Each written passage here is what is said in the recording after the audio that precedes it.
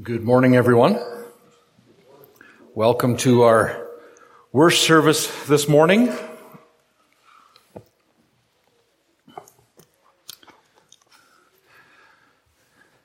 Good to see many come out and worship the Lord with us this morning, and I pray that our content and our scripture this morning will provide us with some insight and some encouragement here today. If you have your Bibles with you, please open to 1 Peter chapter 2.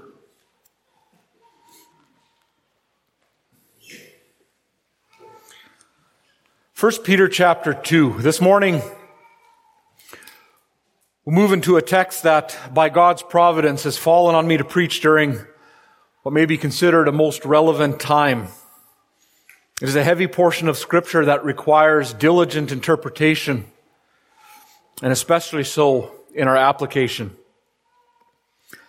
2 years ago, when I started preaching through 1 Peter, I would not have guessed that we would be facing the kinds of challenges that we're facing today, especially citizens of a so-called free society. But nevertheless, here we are. And God's Word speaks and has much to say to what we're facing here. So, 1 Peter chapter 2, let's read our text, starting in verse 13.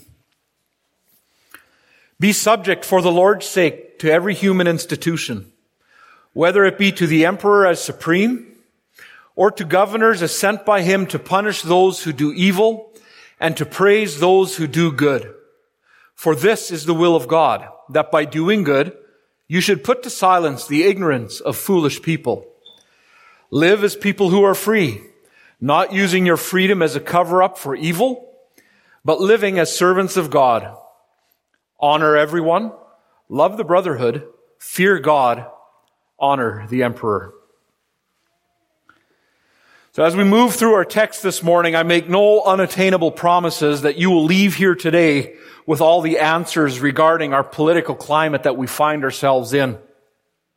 But by the grace of God, I hope to provide some biblical clarification and tools that will benefit us all as we strive as a body of believers to navigate these political waters in such a manner, as Peter mentions in verse 12 of chapter 2, to keep our conduct among Gentiles honorable, so that when they speak against us as evildoers, they may see our good deeds and glorify God on the day of visitation.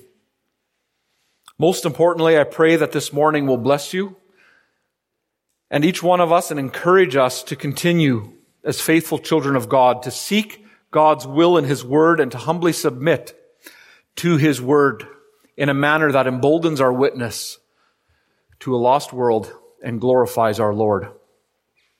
And now, because of the nature of the content of the text this morning, I think it would benefit us all to remember a bit of the background of this epistle. Peter wrote this epistle to a small persecuted minority, believed to be mostly those in Rome, but recognizing that this suffering is spreading. And introduces the theme of suffering in chapter 1, verse 6.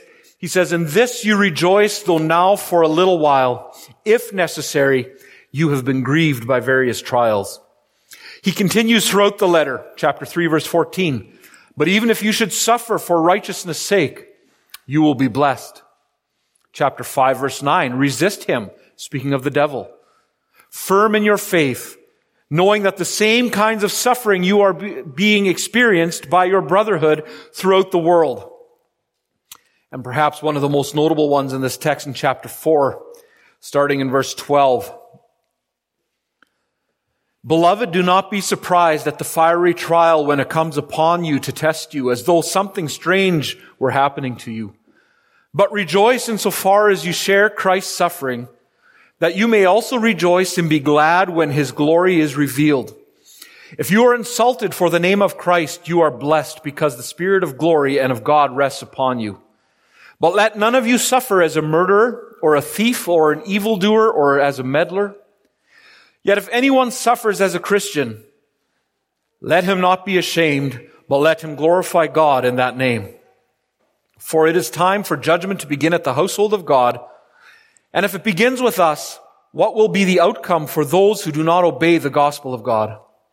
And if the righteous is scarcely saved, what will become of the ungodly and the sinner? Verse 19, therefore, let those who suffer according to God's will entrust their souls to a faithful Creator while doing good. Peter is addressing their current persecutions, potential persecutions to come, as well as other conditions and circumstances that create suffering and grief in his readers' lives. We see this theme of suffering highlighted throughout this epistle. But we also recognize here this morning the presence, expectation, and intent of suffering in the lives of believers. Unlike much of today's feel-good health, wealth, prosperity, live your best life now, and other false teachings that are infiltrating the church and poisoning those who embrace it. But we do not stop at the idea of suffering, because we also see how the believer is not left without a hope. But rather, we have a living hope, an imperishable, undefiled, and unfading hope. And because of this, our suffering tests and purifies our faith. And as chapter 1 verse 7 of 1 Peter illustrates, it results in praise and glory and honor at the revelation of Jesus Christ. Continuing to look at their background, I know I previously stated 2 years ago in my introduction that Peter wrote this epistle during the time of Nero's persecution of Christians, when, according to the early 2nd century historian Tacitus, Nero burned Christians alive as human torches, rolling them in pitch and igniting them to light his gardens at night. He would also wrap Christians in animal skins and feed them to wild animals as a form of public entertainment for onlookers. Now, that said, I'm not so convinced anymore that this epistle was written during the time of persecution, but maybe right before, and commentaries differ on that a little bit. But either way, we clearly see Peter's recognition of the suffering that believers were enduring for the cause of Christ at the hands of society and the culture around them. Nero was no friend to the Christian even before the persecutions, official persecutions began, as history records them. So they were suffering at the hands of the society and culture around them, as well as living under the rule of the pagan government. Romans viewed Christians, like Jews, as antisocial, labeling them as atheists for believing in only one God and rejecting the multitude of gods that Rome had adopted. They were called cannibals for claiming to eat Jesus' body and drinking his blood, in reference to the Lord's Supper, and incestuous for statements referring for their love of their brothers and sisters.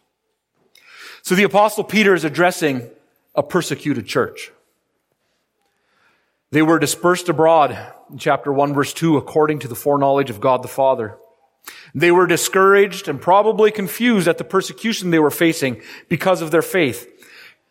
Peter opens his epistle by encouraging them to remain strong and reminds them to look to Christ, the source of their salvation and their inheritance in him, and the hope of his return to take the church with him to glory. He begins with a stark reminder of the gospel and the hope of the believer in chapter 1, verses 3 to 5. Peter writes, "Blessed be the God and Father of our Lord Jesus Christ. According to his great mercy, he has caused us to be born again to a living hope through the resurrection of Jesus Christ from the dead, to an inheritance that is imperishable, undefiled, and unfading, kept in heaven for you, who by God's power are being guarded through faith for salvation, ready to be revealed in the last time." And he goes on in verse 6, in this truth, so while they're facing their persecutions, while they're suffering for the sake of Christ, he tells them, in this salvation, you rejoice, though now for a little while, if necessary, you have been grieved by various trials. The church is to rejoice in the hope of the gospel, the promised inheritance of eternal salvation, even though now, for a little while, they are faced with various trials. He contrasts their eternal hope with the temporal sufferings they now face. The temporal hardships, the temporal persecutions that believers in the church face now are contrasted with the eternal hope of salvation, with the eternal hope of glory.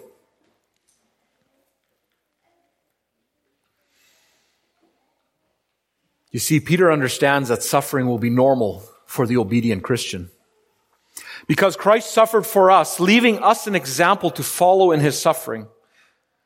Persecution will be a result of following Christ, for the world hated him first and will hate us in turn. Gospel of John, chapter 15.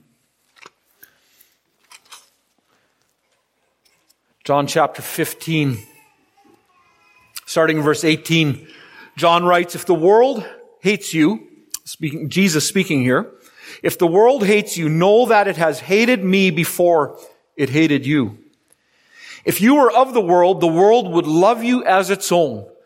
But because you are not of the world, but I chose you out of the world, therefore the world hates you.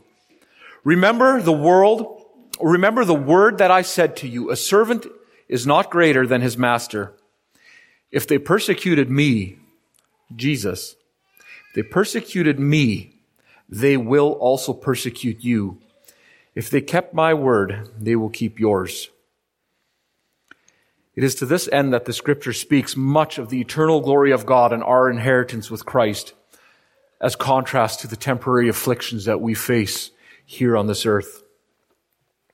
And having highlighted the believer's identity in Christ and what makes us all exiles or aliens in this foreign land, Peter implores believers in chapter 2, verse 12, as we read earlier, to conduct themselves in an honorable manner. Conduct themselves in an honorable manner that our good deeds will bring glory to the name of Christ. This is Peter's expected response to believers. We have been saved from our sin. We've been saved from eternal hell. And though we suffer and face trials and persecutions here on earth, though we face a society that is against us, though we face pagan governments that try to rule us, conduct yourselves in an honorable manner that your deeds will bring glory to the name of Christ. And it is on this note that he progresses into instructions for his readers in verse 13. What this conduct is to look like pertaining to the government, and then further to the workplace as well as families. Today our text falls, as we read earlier, on governing authorities. The Christian's submission to governing authorities. And this morning, I want to look at three facets of the believer's submission to governing authorities. And we have these on your outlines that you have this morning. The first one, the precept, to be subject to every human institution, is found in verse 13 and 14. The second, the purpose, to silence foolish people, verse 15. And the third facet, the prescription, to live as free servants of God, in verse 16 and 17. We'll repeat these as we move on. But number one, the precept, be subject to every human institution.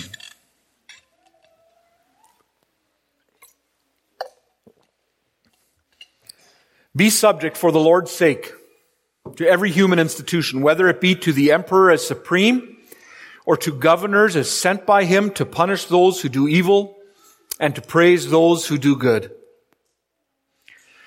As we saw earlier this morning, Peter's command in verse 13 and 14 follows the antecedent scripture in verse 12, where he says, keep your conduct among Gentiles honorable, so that when they speak against you as evildoers, they may see your good deeds and glorify God on the day of visitation. This follows the same pattern as the Apostle Paul used in chapter 12 of Romans, where he highlights the marks of a true Christian. In your Bible, the heading, I know the ESV translation has the heading in chapter 12, verse 9, says the marks of the true Christian. And he highlights this before giving the same instruction in chapter 13 as Peter is giving in our text this morning. So if you have your Bibles open, let's turn to Romans chapter 12. In Romans chapter 12 and verse 9, The Apostle Paul writes, "Let love be genuine. Abhor what is evil. Hold fast to what is good. Love one another with brotherly affection. Outdo one another in showing honor. Do not be slothful in zeal. Be fervent in spirit. Serve the Lord. Rejoice in hope. Be patient in tribulation. Be constant in prayer. Contribute to the needs of the saints and seek to show hospitality. Bless those who persecute you. Bless and do not curse them. Rejoice with those who rejoice. Weep with those who weep. Live in harmony with one another. Do not be haughty, but associate with the lowly. Never be wise in your own sight. Repay no one evil for evil, but give thought to do what is honorable in the sight of all. If possible, as far as depends on you, live peaceably with all. Beloved, never avenge yourselves, but leave it to the wrath of God, for it is written, 'Vengeance is mine, I will repay, says the Lord.' To the contrary, if your enemy is hungry, feed him. If he is thirsty, give him something to drink, for by so doing, you will heap burning coals on his head." Right after this scripture, right after this instruction, marks of a true Christian, Paul continues into chapter 13. He says, "Let every person be subject to governing authorities. For there is no authority except from God, and those that exist have been instituted by God.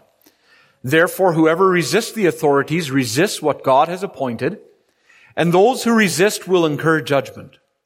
For rulers are not a terror to good conduct, but to bad.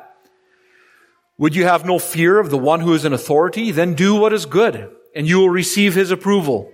For he is God's servant for your good.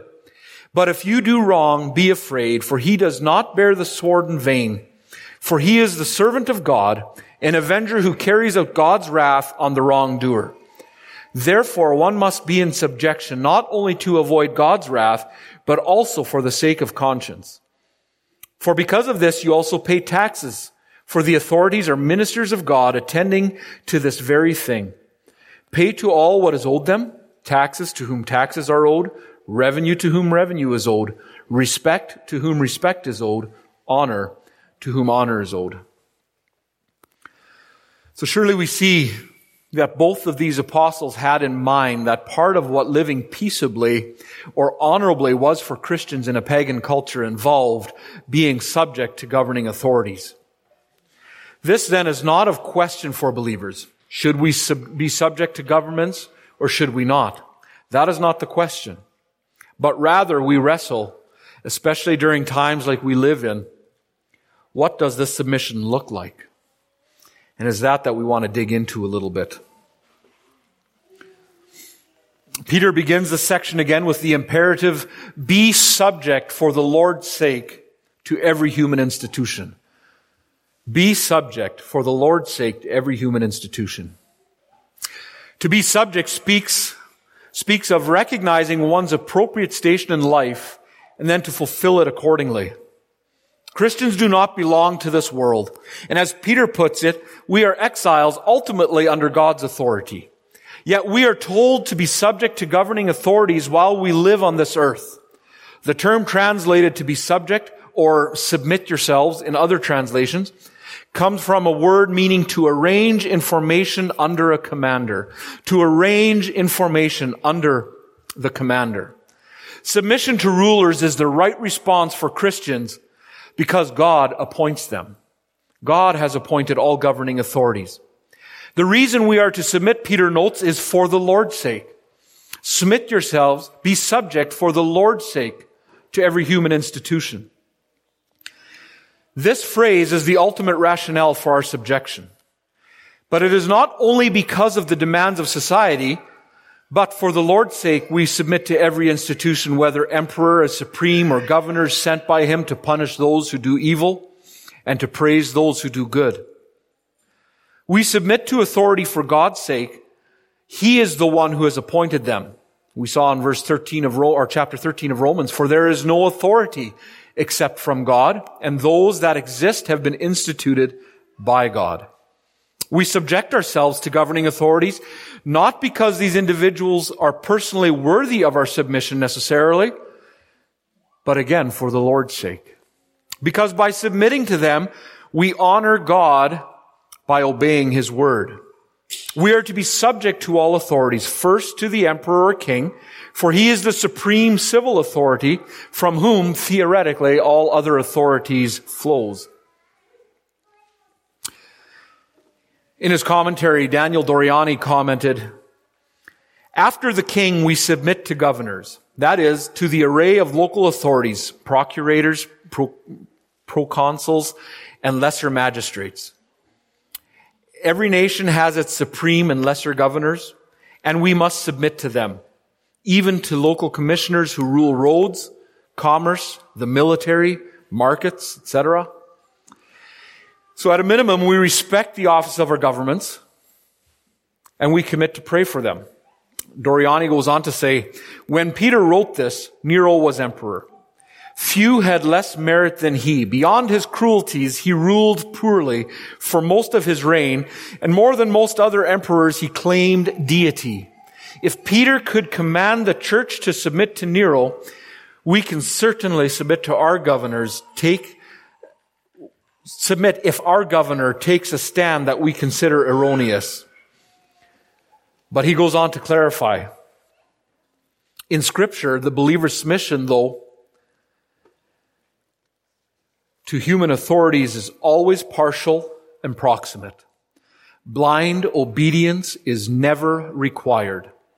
The Christian is always, in principle, ready to rebel, ready to say no in the face of wicked command, for we must obey God rather than men. Acts 5:29.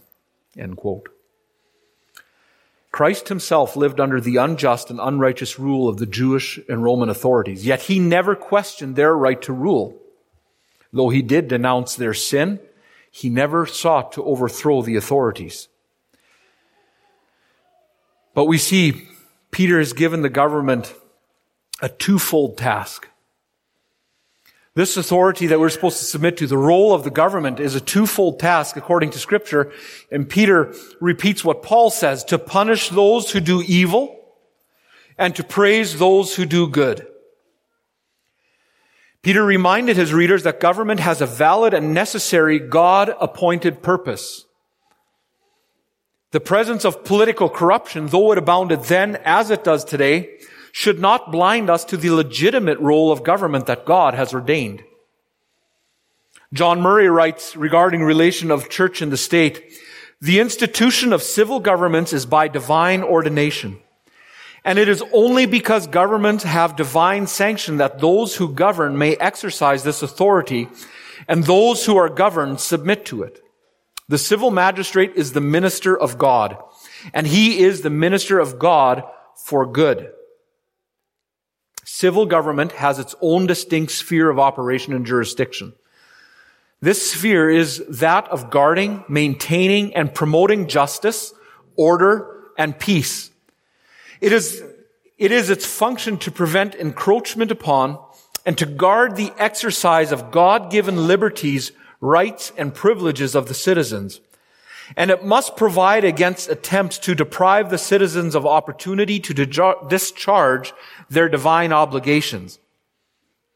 He goes on to say, "Since the civil magistrate is invested with his authority by God and is obliged by divine ordinance to discharge these functions, he is responsible to God, the one living true God who has ordained him." And so having been ordained by God, it is the government's responsibility then to govern according to the revealed will of God. And they will all answer to God for the times that they disregard His word and overstep the bounds of His ordination. Murray goes on, "It must be recognized, however, that it is only with his own restricted sphere of authority that the civil magistrate, in this capacity as civil magistrate, is to apply the revelation of God's will as provided in Scripture.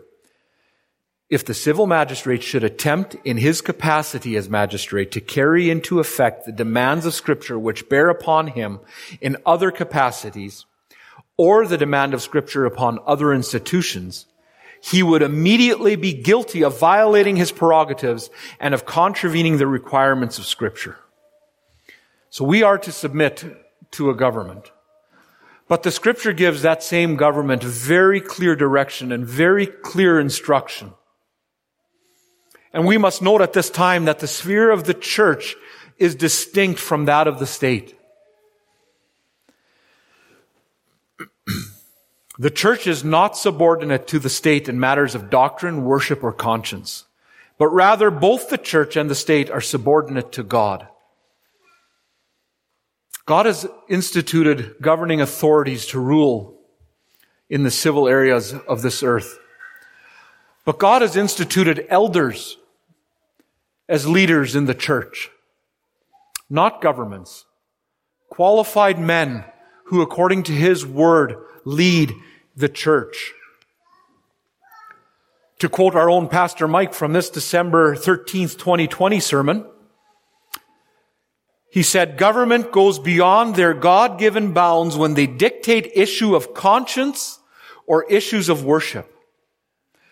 Government goes beyond their God-given bounds when they dictate issues of conscience or issues of worship. God Himself is the Lord of the conscience, and God Himself is the Lord of the church. End quote. According to Peter and Paul in chapter 13 of Romans, we are to be subject to the governing authorities because they have a specific God-given purpose: to punish those who do evil and to praise those who do good. God has not left us to wonder what the purpose of government is. And God has not given the government to be without excuse in how to fulfill these duties.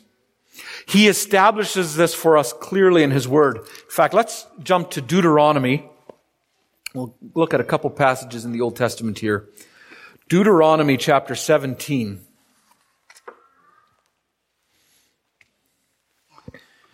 Deuteronomy chapter 17, starting in verse 18. "And when he sits on the throne of his kingdom, he shall write for himself in a book a copy of this law, approved by the Levitical priests. And it shall be with him, and he shall read in it all the days of his life, that he may learn to fear the Lord his God by keeping all the words of this law and these statutes and doing them, that his heart may not be lifted up above his brothers, and that he may not turn aside from the commandment, either to the right hand or to the left, so that he may continue long in his kingdom and his children in Israel." Those were instruction laws concerning Israel's kings. Psalm chapter 72. Psalm chapter 72, the first 4 verses. A Psalm of Solomon. "Give the king your justice, O God, and your righteousness to the royal son. May he judge your people with righteousness and your poor with justice. Let the mountains bear prosperity for the people and the hills in righteousness. May he defend the cause of the poor of the people, give deliverance to the children of the needy, and crush the oppressor." And one more in Jeremiah 22. Jeremiah 22, starting in verse 2. "Hear the word of the Lord, O King of Judah, who sits on the throne of David. You and your servants and your people who enter these gates. Thus says the Lord, do justice and righteousness, and deliver from the hand of the oppressor him who has been robbed. And do no wrong or violence to the resident alien, the fatherless and the widow, nor shed innocent blood in his place. For if you will indeed obey this word, then there shall enter the gates of the house kings who sit on the throne of David, riding in chariots and on horses, they and their servants and their people. But if you will not obey these words, I swear by myself, declares the Lord, that this house shall become a desolation. Do justice and righteousness. Deliver the people from the oppressor. This is the role of godly emperors and kings, godly governing authorities. Just prior to the Apostle Paul's instruction to be subject to governing authorities, he states in Romans 12 and verse 19, "Never avenge yourself. Vengeance is mine. I will repay, says the Lord." Martin Lloyd-Jones comments on this in this manner: "It is one of the great functions of the state, the powers that be, the government, to enable us to live peaceably with one another, to maintain order, to avoid disorder. Do not take vengeance yourself. God will take vengeance. And he does this partly through the state." So I am arguing that Paul's words here in chapter 13, to be subject, are a continuation of the theme of living peaceably with others and not taking vengeance yourself, but allowing God to do so, either directly or else through the medium of the state, a medium he so often uses. So we see that if the government's role is to do justice, to protect righteousness, to defend the poor and the needy against the oppressors, then the government fulfills that in part in doing their role and taking up the sword, in taking vengeance, and God using them as an instrument to apply vengeance. So I trust we're starting to get the picture of the duties of government and the relationship tied to Christian submission. MacArthur notes in his commentary, "The role of government in Scripture is clear: to create fear that restrains evil, punish those who do wrong, and protect those who do right." The government's role is clear: create fear that restrains evil, punish those who do wrong, and protect those who do right. So what then is the responsibility of the church when the government fails in its duties? What if the government has become the oppressor? How is the church to react then? Seeing as the church is to be committed to the task of proclaiming the whole counsel of God, therefore the counsel of God as pertaining to the responsibility to all people and institutions.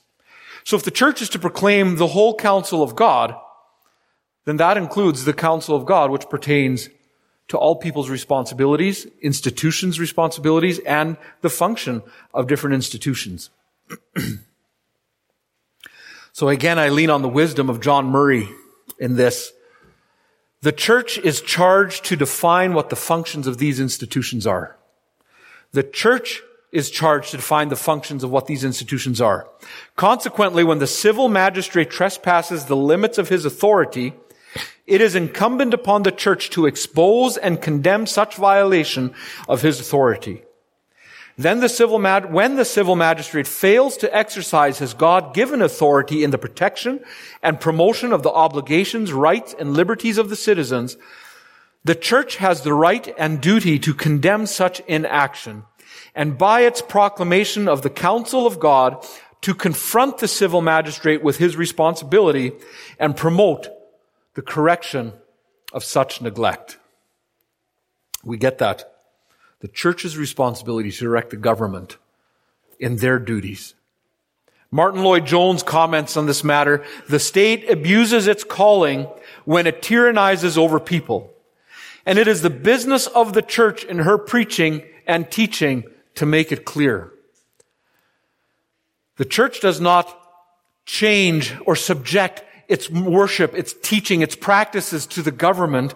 It is up to the church when the government tyrannizes over people. It is up to the church in her preaching and teaching to make this clear. What I'm suggesting is that rather than arrest faithful pastors like James Coates, Tim Stevens, for obeying God's word in the matter of his church and worship, the governing authorities should have gone to them, as well as other faithful pastors, for counsel regarding their duties and how it pertains to worship in the church. So we live in an exact backwards method where the government, pagans, are allowed to tell the church what their worship is to look like, and then when pastors remain faithful, proclaim their word, proclaim the truth, the government comes in and arrests them and puts them in prison. And it doesn't fall on deaf ears that these same governments profess to be Christian. They're defying the very God they profess to believe in.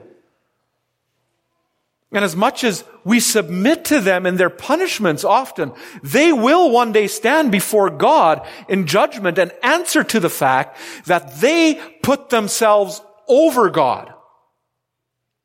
That's what they need to realize they're doing. When they step into the area of worship in the church and remove what God has said and punish those who are faithful in this work, they put themselves in place of God, and they will, lest they repent, answer for those blasphemies one day.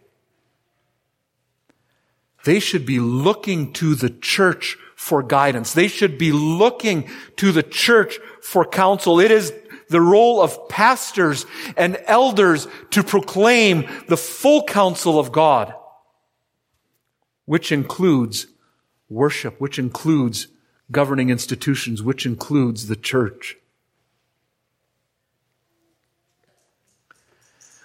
The scripture is clear. As Christians and citizens of a heavenly kingdom, we are still to be subject to our civil governments here on earth, for they have been given, again, a specific duty by God.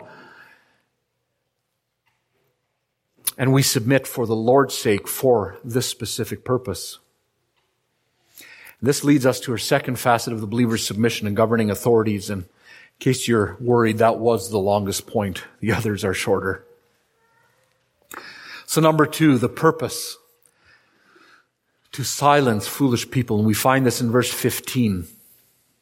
For this is the will of God, that by doing good you should put to silence the ignorance of foolish people. Once again, the reason Christians are to be willfully subject to governing authorities is because it is the will of God.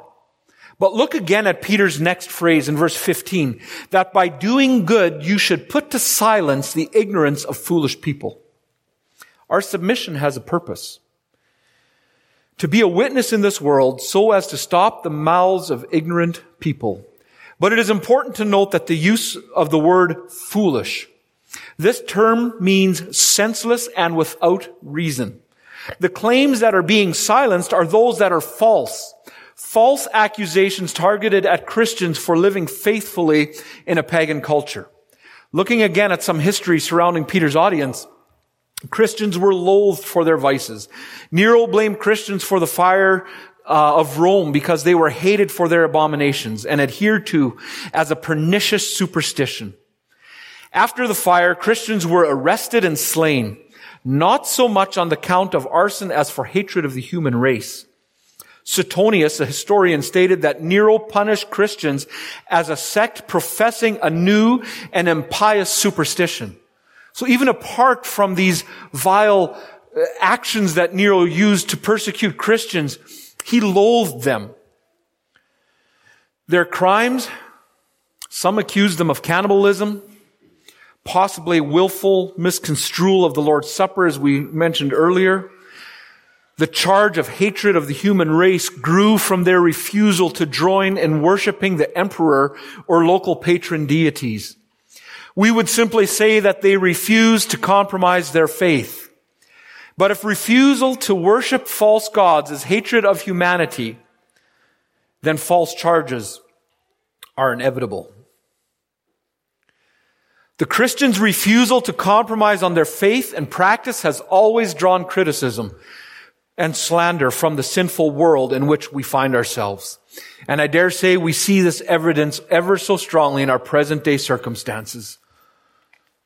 We see it online, we see it in many different institutions, and I know we are fortunate and blessed in our community here for how things have gone, but let's not turn a blind eye to what many brothers and sisters are enduring for the sake of Christ. The slander that they are facing.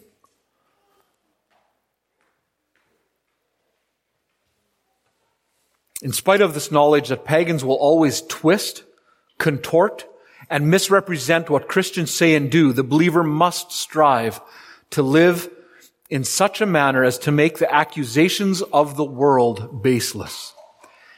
Peter reiterates this in our passage, for this is the will of God, that by doing good you should put to silence the ignorance of foolish people.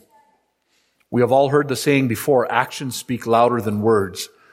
This is in essence what Peter is saying. Our profession will mean nothing if it is not followed by a faithful life. Our words are given validity by our godly living.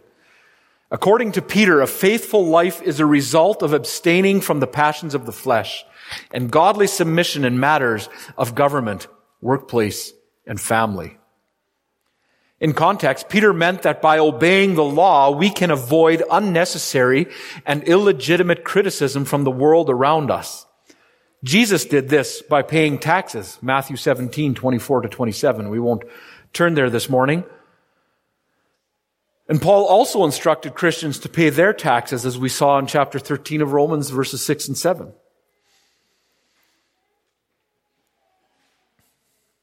Still, Peter is well aware that believers might suffer because of persecution and false condemnation. So he calls us to do as much good as we possibly can. This included submission to civil authorities, unless it requires disobedience to God. And by doing good in this way, the hope is that it may silence the most ignorant and foolish slanderers that come our way. Paul expounds on this in his letter to Titus in chapter 3. In the first 3 verses, Paul writes, "Remind them to be subject to rulers, to authorities, to be obedient, to be ready for every good deed, to malign no one, to be peaceable, gentle, showing every consideration for all men."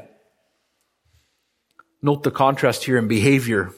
"For we also once were foolish ourselves, disobedient, deceived, enslaved to various lusts and pleasures, spending our life in malice and envy, hateful, hating one another." The good behavior contrasted with that of the foolish people in this passage should put to silence much of what is thrown at Christians and the church. If we live well enough, people should refuse to believe the lies said about us.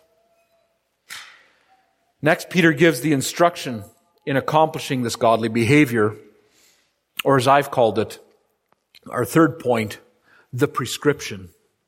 Live as free servants of God.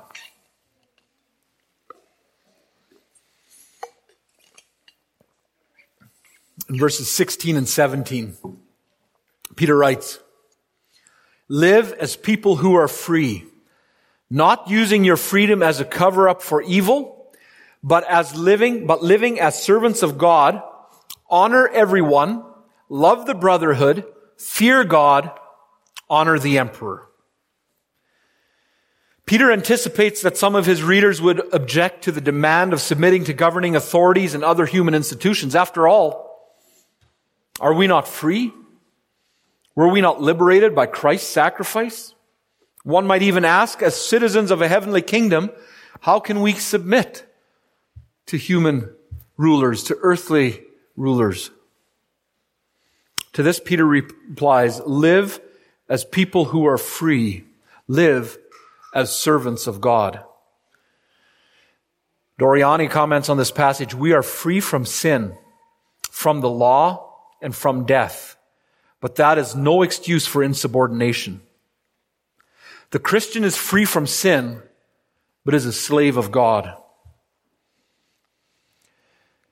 1 Corinthians 7, "For he who was a slave when he was called by the Lord is the Lord's freedman. Similarly, he who was a free man when he was called is Christ's slave." As Martin Luther observed, a Christian is perfectly free, Lord of all, subject to none. Also, a Christian is perfectly dutiful servant of all and subject to all. Christian freedom has delivered them from bondage of serving sin and into the privilege of being slaves of righteousness. This is what our Christian freedom is. We transfer from being slaves to sin to slaves of righteousness, to slaves of our King.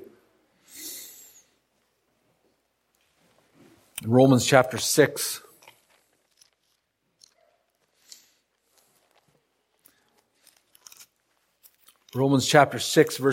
starting in verse 16, the Apostle Paul writes, Do you not know that if you present yourselves to anyone as obedient slaves, you are slaves of the one whom you obey, either of sin, which leads to death, or of obedience, which leads to righteousness? But thanks be to God that you who were once slaves of sin have become obedient from the heart to the standard of teaching of which you were committed. And having been set free from sin, have become slaves of righteousness. I am speaking in human terms because of your natural limitations. For just as you once presented your members as slaves to impurity and to slaves or lawlessness leading to more lawlessness, so now present your members as slaves to righteousness leading to sanctification. For when you were slaves of sin, you were free in regard to righteousness. But what fruit were you getting at that time from the things which you are now ashamed? For at the end of those things is death. But now that you have been set free from sin and have become slaves of God, the fruit you get leads to sanctification and its end, eternal life. We are no longer slaves of sin. We are free in that regard. Therefore, we do not use our freedom to serve the very things that we have been freed from. We are to live as people who are free, not using our freedom as a cover-up for evil, but living as servants of God. So as slaves of righteousness, we're to live as free servants of God, which includes obedience to His rule and His command, which we have seen in our text is to be subject to governing authorities. So to specifically, because we are free from sin, no longer slaves to sin, but slaves of Christ, we are to be obedient to Him and serve Him, and He instructs us to be subject to governing authorities. So we see we honor God by submitting to human institution for His sake, as long as this does not encourage us or cause us to sin. In fact, Peter sums up this precept to be subject to every human institution by using 4 imperatives in verse 17 to define what the prescription to live as free servants of God looks like. And these 4 imperatives are: honor everyone, love the brotherhood, fear God, honor the emperor. And you'll notice in verse 17, Peter uses a literary device called a chiasm. Some of you may remember a few weeks back, Pastor Mike explained this in one of his sermons as he was pointing out a chiastic structure being used in his text. But just as a refresher, a chiastic structure or a chiasm is a literary device which indicates a crossing or inversion of related elements within parallel constructions. So, a chiasm helps us to identify the apex of the story, or rather the heart of the story, so to speak. And how we use it is, it's framed in a way where you'll have A, B, C, B, A. So statements lining up that are parallel with one another. You'd have 2 A statements, 2 B statements, and maybe a C statement, which creates a point. And that becomes the point of the subject. That becomes the point of the verse, or the focus point that we look at. And Peter uses a similar structure here in this passage. In our text, he uses a chiastic structure made up of 2 parallel thoughts, creating what we would call an A, B, B, A pattern. Now follow along here. A, the first one, the first imperative that we looked at, honor everyone. B, love the brotherhood. The second B, fear God. And then back to A, honor the emperor. So honor everyone and honor the emperor are parallel thoughts, and they signify behavior outside of the believing community. Honoring everyone and honoring the emperor. This is behavior outside of the believing community. Now B, love the brotherhood and fear God, are parallel thoughts that signify the believer's behavior inside the believing community. Now, why is this important? As I defined a minute ago, a chiasm helps us to identify the apex or the heart of the story. So in this verse then, Peter is identifying that B, loving the brotherhood and fearing God, takes precedent over honor everyone and honor the emperor. So we have 4 statements, but they're categorized in this way. And in this manner, Peter is specifically emphasizing that honoring or fearing God and loving the brotherhood takes precedent over honor everyone and honor the emperor. Though both of these are sets of imperatives that are to be obeyed. We are to obey both of these, but sometimes, as we looked at earlier and as we well know, these seeming commands contradict. How can we fear God and obey the government if the government is telling us to do something that God opposes? So he's giving us the structure, this pattern to look at it, and really in order to put these things in. First, our commitment to the church, to the brotherhood, and to God.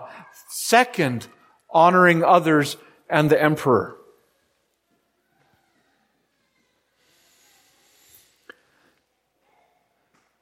So we see clearly Peter's intent in showing that as we honor everyone and the emperor, we only do so in as far as we are able to do so while biblically adhering to the commands to love the brotherhood and fear God.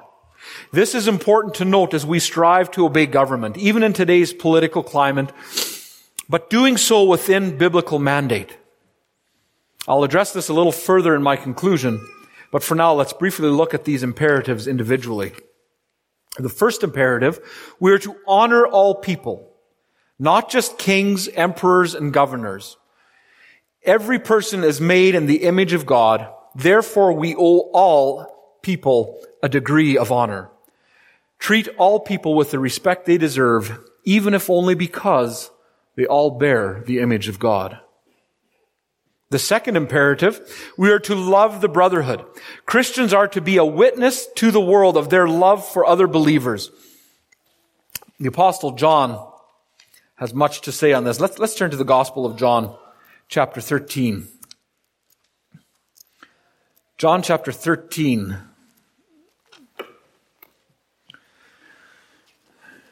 In verse 34, John writes, "A new commandment I give to you, that you love one another just as I have loved you. You also are to love one another.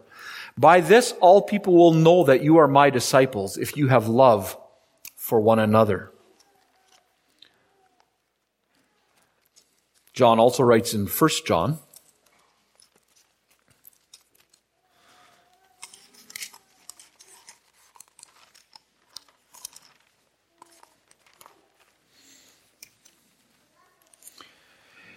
John 3:23, "And this is his commandment, that we believe in the name of his Son, Jesus Christ, and love one another, just as he has commanded us."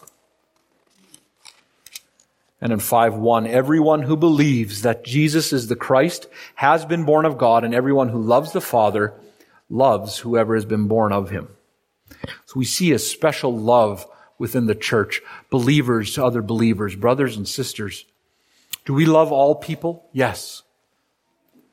But in the same manner, we have a special love for our own families, our own siblings, our own children, our own parents, our own grandparents.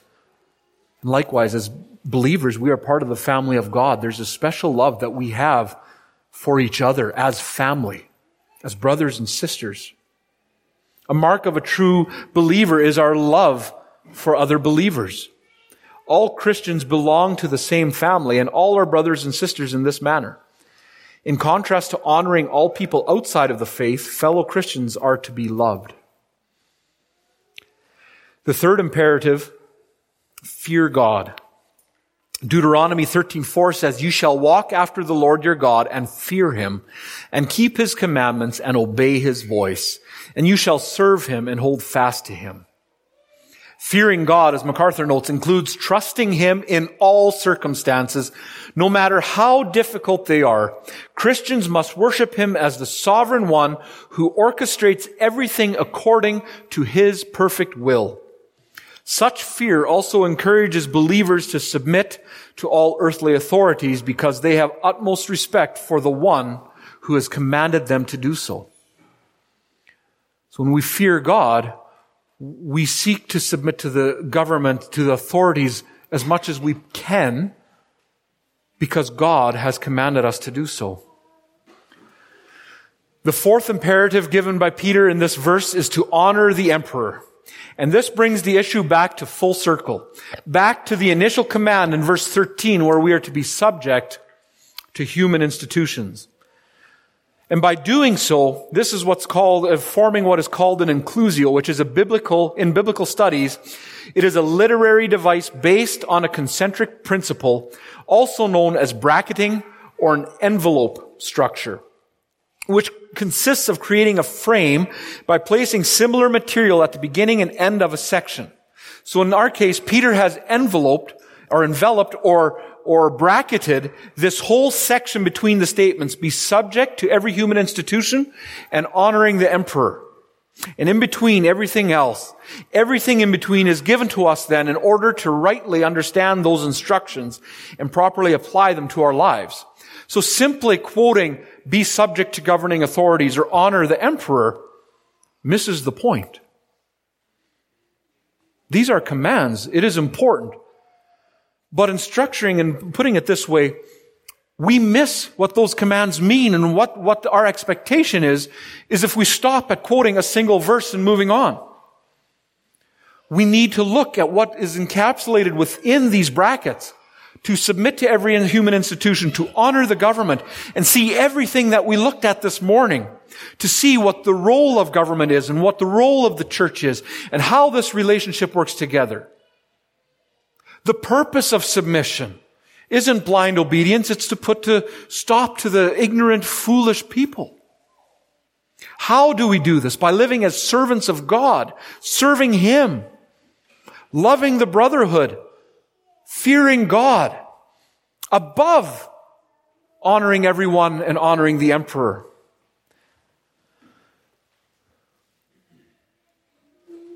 So we see how important it is to look at those things and to get a deeper understanding of that in order to understand what those verses imply. And so moving into a conclusion. I feel it would be remiss to present this teaching without attempting to provide some specific relevance and application to what we see going on in our world today. We acknowledge the command and expectation to be subject to our current governing authorities, no matter how much we may disagree with them, or perhaps see through their lies and political games. I know Pastor Mike has instructed the church previously as well. Though we continue to obey God in things of worship and practice in church, there may come a point where we will need to submit to the government and facing the punishment of that. Again, we're reminded of Tim Stevens and Pastor James Coates. They stood firm. They did not submit to ungodly mandates, but at the same time, they submitted when the government came knocking at their door. But this, where I believe, is ever so important to understand the purpose of government, as we saw in our first bullet point. And also to keep in mind the importance of Peter's use of the chiasm, indicating our superior loyalty that Christians have to the church and to our eternal King. We must have this in mind as we navigate the current mandates in government overreach. Peter is showing us clearly that our loyalty is superior when it comes to the church and to God than it must be to the world around us and to the governing authorities around us.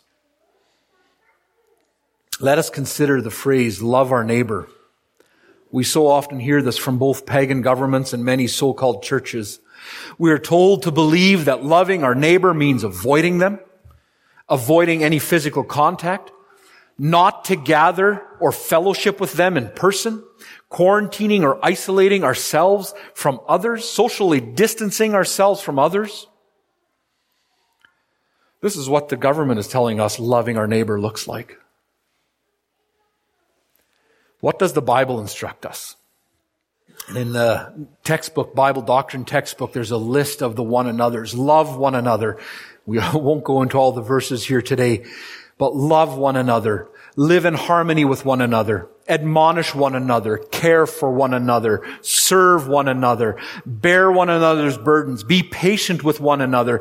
Be kind one to another. Forgive one another. Sing praises with one another. Regard one another as more important than yourself. Speak truth to one another. Encourage one another. Seek good for one another. Stir up one another to love and good deeds. Confess your sins to one another. Pray for one another. Be hospitable to one another. Be humble toward one another. By putting these commands into practice, God's people fulfill the second great commandment, which is to love one's neighbor as yourself. This is what it looks like. We do not go to a pagan government to have this command defined. We go to the Word of God.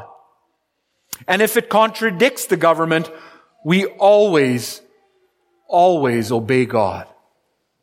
The government will stand in judgment for their mandates when we obey God, and in this way, we love our neighbor.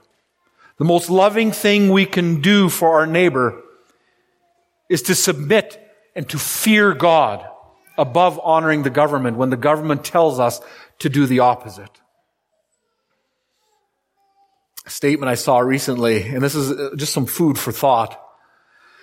Equating love your neighbor with taking the jab or wearing a mask is by definition legalism because God's law never requires it. If we define a biblical command with something that God's word does not use, it is legalism. We must be sure to define biblical commands with biblical language. As I quoted Pastor Mike earlier, government goes beyond their God-given bounds when they dictate issues of conscience or issues of worship. You are not required to obey the government regarding matters of conscience. In fact, I would suggest that as Christians, we are obligated to question all things, especially coming from experts and institutions that promote the slaughter of millions of unborn babies. The experts who don't even know what the difference is between a boy and a girl. The experts who encourage surgeries to such children. Now, they're not all like that. And not everything these people say is false. Absolutely not. But for this reason, we must look into these things. We must not blindly follow these experts, their recommendations.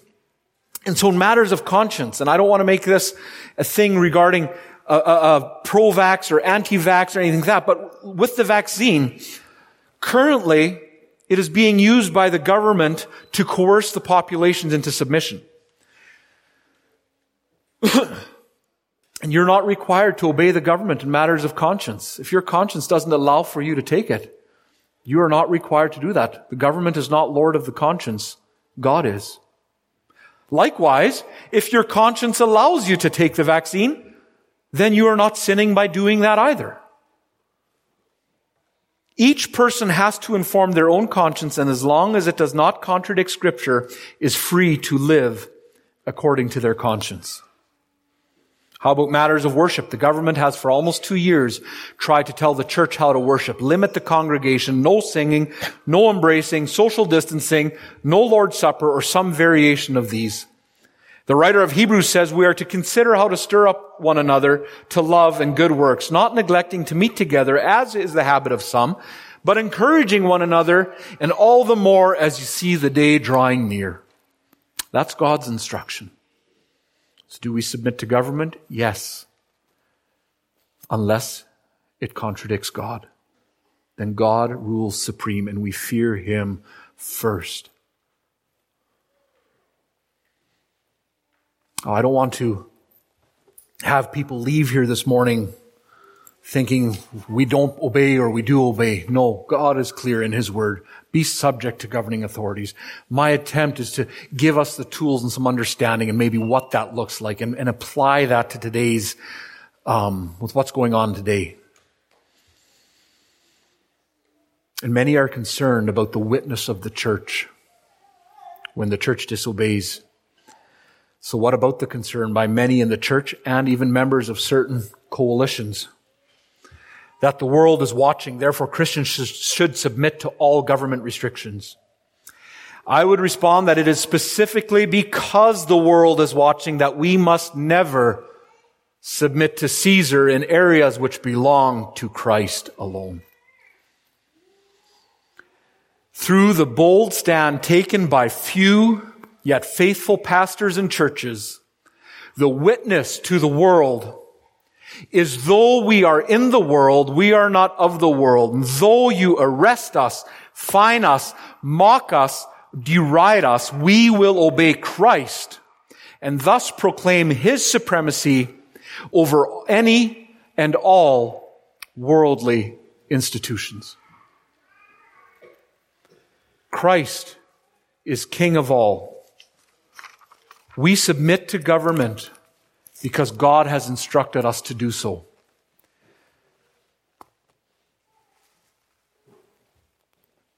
But we submit with that which pertains to consistent living according to the Word of God. Let's pray.